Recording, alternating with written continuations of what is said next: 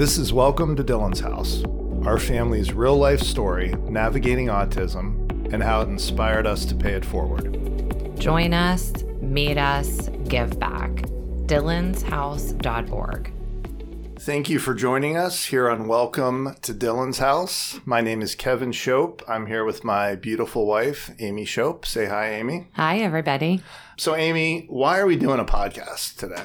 It has always been my mission to keep it really real and raw and be able to share stories about our family with friends. And I really think this podcast is going to help get the word out. I would agree. And so before we kind of get into what that word is and what we're trying to do, maybe just kind of set up everything. So this podcast is going to be about our family. Correct. And kind of our journey to where we're at now. So our family are the two of us, and we've known each other now, been together 31 years, married 26 years. I was hoping you would get that right. Well, I double-checked, to be honest, before the podcast today, because I knew I didn't want to screw that one up. But we have two children, healthy, happy kids. We have our 22-year-old son, Dylan, and we have our 19-year-old daughter, Anderson. And Anderson is currently a sophomore in college. And Dylan is autistic, and that's a lot of what this is going to be about as far as this podcast and our journey navigating autism with our family throughout the years. Dylan is doing very well. He now lives in his own home with 24/7 caregiver support, but we're really here to talk about the journey, about how we got there. I think that sounds like a perfect idea. Beautiful. So why don't you start us back at the beginning and how our family started? Yes, let's go back to the early days, back at Jim Dandy's 1992, when I made my way out of the apple orchard, like you said, of where I lived in Greenford, and journeying out and met this boy from Poland. We met when we were in college. I was going to Kent State. Kevin was going to Youngstown State. I was home for the summer waitressing, and I just went along with a girlfriend who knew this guy from Poland, and he was going to be out. And I guess the rest is history as far as that, but we'll have to go through that history. We will. Yeah, so you definitely grew up a farm girl. It's funny because the first time I drove out to pick you up for a date, like you said, you lived in the middle of an apple orchard, so... But, you know, that night we met, obviously the best night of my life. So the rest is history. So talk a little bit about, you know, and again, I think for us over the years, like when we hear the word typical or normal, you know, probably means something a lot different to us now than it did 30 years ago. But I think at the time, you know, kind of from when we met, we dated 5 years. We got married. You know, I would say that we probably considered it a pretty typical or normal progression. I mean, what are your thoughts? I would say that we are planners, and we always have been. And even from the get-go, everything is planned out. So you graduate from college, you're engaged, you plan your dream wedding, you go on a honeymoon, you have a house. And we were really good at like planning everything out. We even decided when we wanted to have a baby, and things went according to plan. And we really planned everything out. The nursery, everything about Dylan, who was our firstborn. And then you realize that there are so many things you just can't plan. And as much as you plan for them, it's not the journey that you thought you were going to take at all. And as we talk a lot about the stories over the last 22 years, it was a really hard journey. But now when you look back, you can realize that it was definitely the journey you were supposed to be on, even though you didn't plan for it. So that's my summary. I agree. So getting back, so Dylan, as you said, was our firstborn. You became pregnant 4.5 years after we were married. And then, you know, had some issues even before Dylan was born. Oh, are you going to make fun of me for all the cookies I used to eat? I'm not going to make fun of you literally baking a dozen muffins in the morning before work, and those would be gone by the end of the day. I wasn't going to mention that, but since you brought it up. But no, Dylan was, about a month premature and you had some issues with high blood pressure. So Dylan was due March 17th. And towards the last months, January, beginning of February, my blood pressure became really high. So he was induced and born on February 17th, exactly a month early. Mm-hmm. So that was definitely, nothing that you plan for, but we still didn't really think anything of it. He spent like an hour in the NICU. He was a healthy baby. He weighed almost 7 pounds, even a month early. He did everything he was supposed to do. We brought him home right on time. So I think that was all pretty... And I get asked this question a lot about when did you notice? And I think especially as new parents and a new mom, and especially 22 years ago, you don't really know what you're even supposed to look for. You have this beautiful, perfect baby, and you just follow along with what the pediatrician tells you, and what your mom tells you, and what your friends tell you. So I thought everything was pretty typical from the get-go. What do you... Yeah, I would agree. I think, we were very fortunate. I would say for the most part, everything went very smoothly for us up to that point. Like you said, we just, married, had 5 years to ourselves before we had our firstborn. Dylan decided to come early, and I was going to mention, one of my favorite stories is that the night, I guess, before he was born, because our family was really excited, right? It was the first grandchild for my parents. It was the first grandson for your parents. And I remember all of us in that hospital room the night before he was born, and the nurse coming in and kicking everybody out because you had high blood pressure. But it all ended up good. And yeah, I think and again, I'm going to use this word like typical again, which... you can define that a lot of different ways, and I think that's changed for us. But I think Dylan as a newborn was pretty much what you would expect.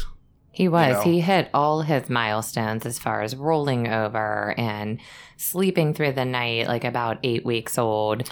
Really did everything that he was supposed to do right when he was supposed to do it. Yeah, and you said before we're both planners, and we definitely were, looking back, people. Very scheduled, routine people with our newborn as far as, the feedings and letting them cry and all that kind of stuff. But yeah, Dylan, slept through the night probably earlier than a lot of babies do and was really hitting all the milestones. I still remember, when he started walking. Early. Yeah, you're going to probably remember exactly what age he was. You have a better memory for that kind of stuff. But he wasn't even 1. Yeah, but I remember, I think it was a Wednesday night, and you were out with your mom.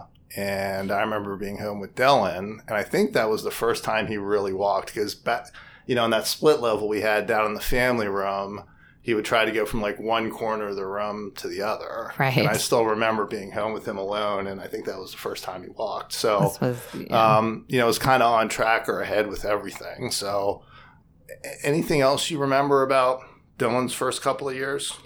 I mean, I just think that to kind of jump right into some of it, he was ahead of everything until he wasn't. Mm-hmm. And he didn't talk. So everybody always asks me, I get asked this question daily. When did you know? What did you think? Did you notice something? And for us, he didn't talk. And he also wouldn't wave bye like most little kids will.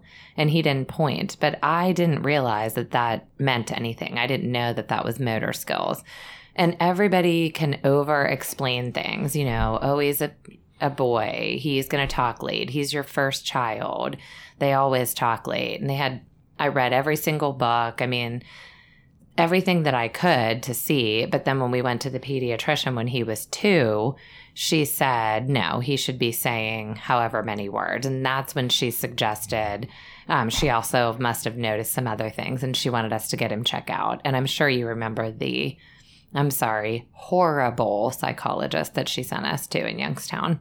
I do. Why don't you tell everybody a little bit about... So our pediatrician referred us to the psychologist because of these concerns. Correct. And why don't you tell everybody a little bit about what that experience was? Oh, I remember the whole entire day. So Dylan was pretty, I use wild loosely, but, he was pretty rambunctious, and he was a boy, so that can be expected. But he was a climber and a runner. So we go as the old North Side Hospital. We go to meet with this psychologist, not a friendly guy. And they have this big dollhouse that Dylan was playing with.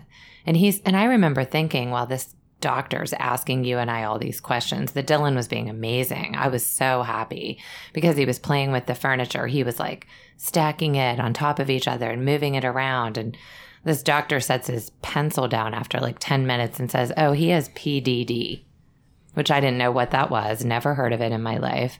He says pervasive developmental disorder. It's a form of autism. So of course I start crying because, that's the worst thing that you can hear. And he says, but I'm going to need to see him like 5 more times. Mm-hmm. And I know I couldn't have got out of that office quicker. Mm-hmm. We obviously did not go back to him. And I think that I know that the next steps that we did, because you can have a way of talking yourself out of things. And the next things that we did were just sign him up for speech therapy. Mm-hmm. So this was, obviously like 20 years ago, right? Dylan's 22 now. So, I think a lot less awareness as far as autism goes 20 years ago than there is today. Obviously a lot less resources, but, when you first heard that doctor say he's more than likely has autism 20 years ago, what was the first things that were going through your mind? Oh, Rain Man. That was the only thing that I had to relate it to. And then as a mom, you have all these plans. And, when someone says that to you, and with autism, even still today, there's a lot more resources, but it's not like, okay, your child has this, here's this medication to take, or here's this solution. It's basically figure it out yourself. And especially, I love where we live. I've never lived anywhere else but here, but especially 20 years ago, like you mentioned, there wasn't a lot of resources here. So it kind of began a journey, and it almost maybe falls into how there just was no resources. I mean, the daycares that Dylan got kicked out of on a regular basis right around this same time, it was really disheartening. Yeah. And I think we'll probably get to some of those stories here shortly. But I mean, for me, and again, this is 20 years ago, and we obviously, as a society, but personally know a lot more about autism spectrum disorder than we did 20 years ago, right? So we didn't personally even really know what that meant. And, autism is a huge range, a huge spectrum, right? From one end to the other. And Dylan would be considered more on the severe end of the spectrum. Correct. He is verbal, but in a lot of other ways, which we'll get to, he's definitely on this more severe end. But, at the time when he was 2, I guess part of me, obviously it's very upsetting. But as I look back, and I think part of me was, like you said, we got him into speech therapy, some other things. At that point, and this is going to sound ignorant, but you almost think like, well, he'll get over this, right? Right. Or he'll get better. Mm-hmm. And he'll still do things that a typical child or a typical adult will do. So I think at that point, at least speaking for myself, I still thought that was a possibility. I think that you just constantly talk. I mean, I thought that all the time. You never really knew what was going to happen, and he'll grow out of it. He'll improve. He'll go to school, and by then he'll be talking. He never really talked until he was 7. He said a few words occasionally, but he never really spoke until he was 7, and that was with a lot of prompting, which I know I could jump ahead. But yeah, I mean, I do believe that this autism journey is very similar to grief in some ways. Everyone is different, but a majority of my life with him was accepting it and getting used to it. And then you would be in a good groove, and then something would happen that would just jolt you right back to the reality that you were living. Yeah. No, I would agree. And I think we'll probably hit on a lot of those things that jolted us back to reality over the years. That's well put. So you mentioned some of the adventures we had, even before he was school age, right?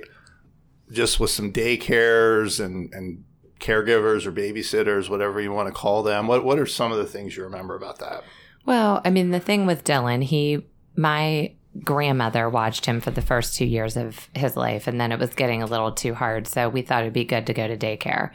And again, we didn't really know what exactly was going on. And Dylan had never really been around typical peers. So I would go pick him up, and then I would, have parents staring at me at pickup, like glaring at me, because here, I guess Dylan had been pushing their kids down all day long or biting because he couldn't talk. And the daycares tried to be accommodating, and they always said they could handle it. And then it would be a couple weeks in or however long it would take, and they would call and Mrs. Shope, this isn't going to work out. They just didn't have the staff to keep him physically in the building. So a neighbor told us about a preschool program through the school district, which again, I had no idea that they could start at 3 years old. So it was somewhere around 3 or 4 that we got him into a really good preschool program close to the house that we lived in the what is now MCCTC. And it had 6 typical peers and 6 peers with special needs. That was probably one of the best things that happened to us, because at least they weren't sending him home midday. He might have been the most difficult one there. And I did have a really hard time lots of times physically getting him in the door. Getting dressed, getting out of the house was a literal nightmare. Yeah. And going back to the daycares, like you said, we were very upfront.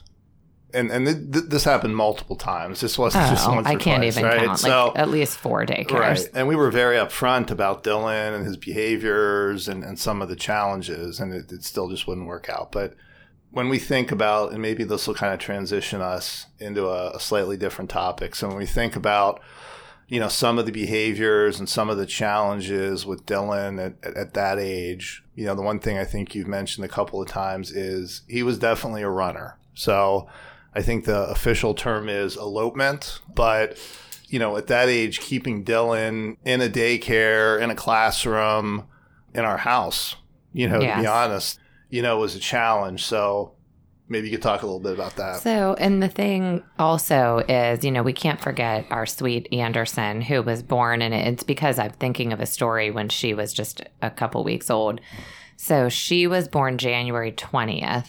And then Dylan turned 3 a couple weeks later. So they're almost exactly 3 years apart. Correct. So I got this bright idea. I always had great ideas. I still do. I'm full of ideas. But I got this great idea with one of the neighbors down the street that I was friends with, that we would go to Chuck E. Cheese for Dylan's 3rd birthday along with her daughter, who was close in age. She was pregnant, and Anderson was 5 or 6 weeks old, 7 weeks old. She was in one of the little car seat carriers. So we went to Chuck E. Cheese, and Dylan decided to run up on the, I don't know what it's called, skee ball. Skee ball, yep. Yeah, Dylan decided to run up on that game, climb up to the top of it, and was standing there, and no one could get to him. I actually left my newborn daughter in her car seat on the table at the Chuck E. Cheese to run over and try to get him. Right. And I believe that was the same day you were out of town for work that he had got out of his car seat, I still don't know how, in the garage, and climbed into the front seat and was hiding under the dashboard. Right. So you came out to your car. With Anderson. And he was gone. You couldn't find Dylan anywhere. Yeah, he was gone. Right. So what happened I was next? running up and down that. And I don't even know why I continued to go to Chuck E. Cheese after that. But I put him in the car seat first. I mean, I was right there in the garage. I turned around for 2 seconds to grab her from the doorway. Come back like Houdini, which he was. He somehow was gone. So I started running up and down the street in the backyard, and it's winter. And then I don't know what literally flipping out. And he was in the front seat the whole entire time, rolled in a ball, hiding, laughing. I mean, it's funny when you look back on it now, but it wasn't very funny at the time. And it wasn't very funny at the time. And there were you have to laugh about some of these stories. Yeah.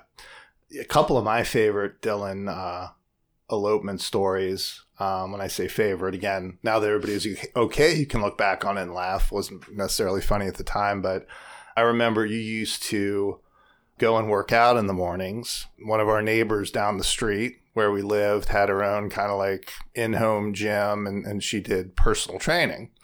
So you went there early in the morning, and I remember one time, we thought, Dylan was still asleep, and I was in the shower getting ready for work, and I hear the doorbell ring, and I go downstairs, and here is one of our neighbors down the street with Dylan.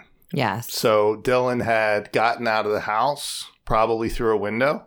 Mm-hmm. And we can talk about, how we kind of remedied that situation in the future. But probably 7 o'clock in the morning, and Dylan couldn't have been more than, he was maybe like 4 years old in his pajamas. 4 or 5, running around the neighborhood. And then, another thing that, again, really funny looking back on it, but we'd like to have the kids outside when they were young. We were lucky enough to live in a house with a big, beautiful backyard. And, not because we had a dog, but we had vinyl fencing put in around the backyard to keep our son in. Or so we thought. Or so we thought, right? So I can just picture him. So this was a white planked vinyl fence. He would actually run up to the fence, and like he was some black belt, like karate person, he would kick one of the planks of the fence, kick it out, and then squeeze himself through the plank and run out of the backyard. And this was a really nice, expensive fence. Right. I don't even know how I talked you into the little white picket fence. Right. And and then he would be halfway down the street, and I couldn't get out because I was locked in the backyard, so I'd have to go back through the house. And and we were legitimately locked in our house.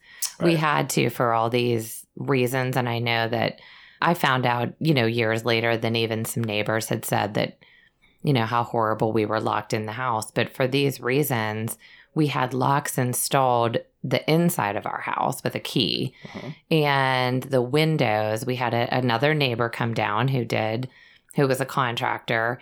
And I know he thought I was a crazy person, but I said, I want the windows literally nailed shut so that they can't be opened. Because, we had a big 2-story house that we couldn't risk Dylan jumping out. So we were locked in.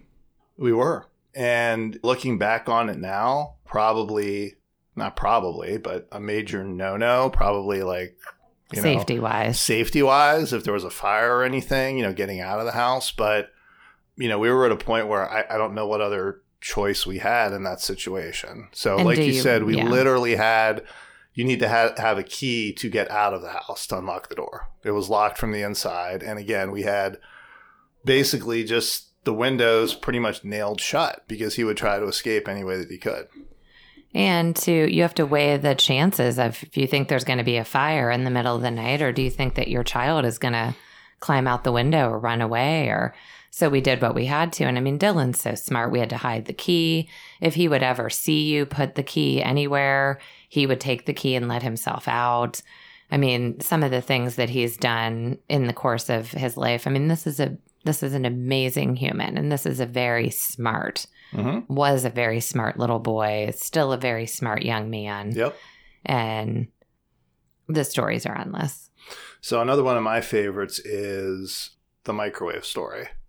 Yes. So the one thing we did try to do and always have, even when we were in the midst of this, was always tried to find some time just for the two of us. So we had some amazing caregivers, babysitters, whatever you want to refer to them over the years, that would at least come over to our house for a couple hours on a Saturday evening. So you and I could go out, get some dinner, have a beverage. So I remember one time, and again, you're better with, do you remember how old Dylan was at that point? He was probably like 7. Okay. I was upstairs, again, in the shower. I guess stuff always happens when I'm in the shower for some reason. You're in the shower for like hours, so that's probably why. I don't think that's accurate. But so I was in the shower. We're getting ready. We had a caregiver coming over, so we go out for a couple of hours on Saturday night. And I remember you just coming in like yelling or all excited that the microwave was on fire. Well, wait. So Dylan was obsessed. He would go through these phases, right. And so he was in a phase at the time of putting anything and everything in the microwave, right, and turning it on. He ruined a caregiver's cell phone. He put it in the microwave. He would take out the contents of like the pantry and put it in the microwave, the fridge. It was really annoying and frustrating. But he had put a bag of potato chips. Put a bag of potato chips, and we even had a microwave. We thought we had it figured out, right? Because you could lock it, right? It was one of those micro... No, that was the new one. Was that a new one? Yeah. No, this was well, prior to that. Let me finish that story and then I'll... But we ended up getting a microwave that you could lock. Right. He figured out if he climbed up on the counter, unplugged it, and then plugged it back in, it would take the lock off. Yeah, it would reset. And how he would know that, I have no idea, but he figured that out. In like 5 seconds of you bringing the new one home. But on this Saturday night, so you came in, said the microwave was on fire. And again, I'm going to make fun of you a little bit here, but what you did, so the microwave, the inside of the microwave was on fire, right? So instead of just turn it off, you open the microwave and you fan the flames. Well, first of all, as Kevin was taking a wonderful shower upstairs by himself, I was downstairs with both children. One of them were already discussing his behaviors, and then Anderson, who was 4. So I did panic a little bit, and I didn't have the proper fire putting out criteria running through my head. Fair enough. So I did... probably react the wrong way. And it did burn the entire wall and the stove. The cabinets, the wall all caught on fire. We were able to put the fire out. We didn't let that stop us from we went out. We still went out that night. We went out. But the next day, I took Anderson to Home Depot. And Anderson was probably 3, 4 maybe at that time. And, her and I went through the checkout line, and all I had in the cart was a new microwave and a fire extinguisher. And Anderson looks at the cashier and says, "My brother set our microwave on fire." So I still find cashier was like, "Oh." And that was the new one with the keypad lock. We were so proud of ourselves. And he jumped up on the counter and figured it out within 5 seconds. Right. So it was always a good time. So what are some of the other safety issues or crazy things? Like you said, at that point, we were almost in our own world, right? We were kind of in that house together most of the time. You and I today, and even then, we both had full-time jobs. So, but before work, after work, weekends, there were a lot of things that, again, I'll use the word typical families could do that we couldn't do. So we spent a lot of time in that house together. So what are some other things you remember about that? I just think that probably a really good topic that anyone living the same sort of life will understand is isolation. Mm-hmm. Because we lived on a cul-de-sac. We had a beautiful home. We had amazing neighbors. But we couldn't go, and this is not to feel sorry for myself, but we couldn't go over to the neighbor's house with the kids because you just couldn't with Dylan. You didn't know what he would do. And Dylan was not toilet trained. I know we haven't talked about that, but it's on the list. Dylan was not toilet trained, and it was really just too challenging to try to go anywhere. So we did stay pretty much locked in that house all the time. And it really was hard on Anderson, looking back and some of the things. And I mean, we could have an entire podcast episode on family outings, and we probably should because there's some amazing stories. Right. But I do think that there's a lot of isolation that goes along with it, and a lot of people don't talk about it. I can remember, and it's horrible to say, I don't know if I ever even said this to you, but, most people on a Friday are so excited when the work week's over. And I really kind of dreaded the weekends because we didn't have plans. There was nowhere we really went. We didn't really have caregivers except for the small window on a Saturday night. Mm-hmm. Sundays were just horrible for whatever reason. They were a long, bad day when you don't go anywhere and you're locked in your house. So I just think there are so many people that are still living like that no one even realizes. Well, that's absolutely true. And I'm sure we'll get into that in a later episode. But even since we've started our nonprofit the last year or two, I think we've come to realize there's a lot of families in similar situations, that we weren't even aware of before. But so, yeah, we were in this house, and like you said, there are a lot of typical things that we couldn't do, right? So we couldn't take the kids to the pool or belong to a swim club. We tried all those things. We tried all those things, and they all pretty much ended up as disasters. Right. But we did try. We couldn't take Dylan trick-or-treating, as we saw all the other families, out around the cul-de-sac with their kids, and pulling wagons and all that good stuff, we were in our house. There were a lot of things we couldn't do. Trick-or-treating was always like a tough one for me because, I just wanted to go, like all of us, and Anderson would get her hopes up and we would try it. And, we'd either have somebody passing out candy at our house so the four of us could go, and Dylan would, it's a hard concept to understand. He'd either want to go into every person's house, right, because he thought that's what you should do if you knocked on the door. Right. And then when we tried to say no, he'd be laying down in the driveway or the sidewalk, or he'd just get naked, which we haven't talked about how much he loved to get naked and constantly take his clothes off in many different situations. And then we would be upset and stressed. And so one of us would take Anderson, usually you, but she didn't want that to be the situation. Mm-hmm. So trick-or-treating, especially as we're approaching, is always hard. Though it ended up, finally, I just started staying home with Dylan and we would pass out the candy, which he kind of got a kick out of. He'd ride his scooter around the house and slam the door on every single trick-or-treater every time they rang the doorbell. Yes, he would. Or he would go on the front porch and ring the doorbell himself for 2 hours. Right. So that was always fun. And again, you mentioned Anderson, and I'm sure we'll talk a lot more about her at a future point, but that's another aspect of all this. There were a lot of things that Anderson, as the younger sibling, missed out on, or this definitely had a huge impact on her growing up as well. It did. And I think it probably is something that we could dive into in a future episode, and feel like we're just kind of hitting the very tip of the surface. Yep.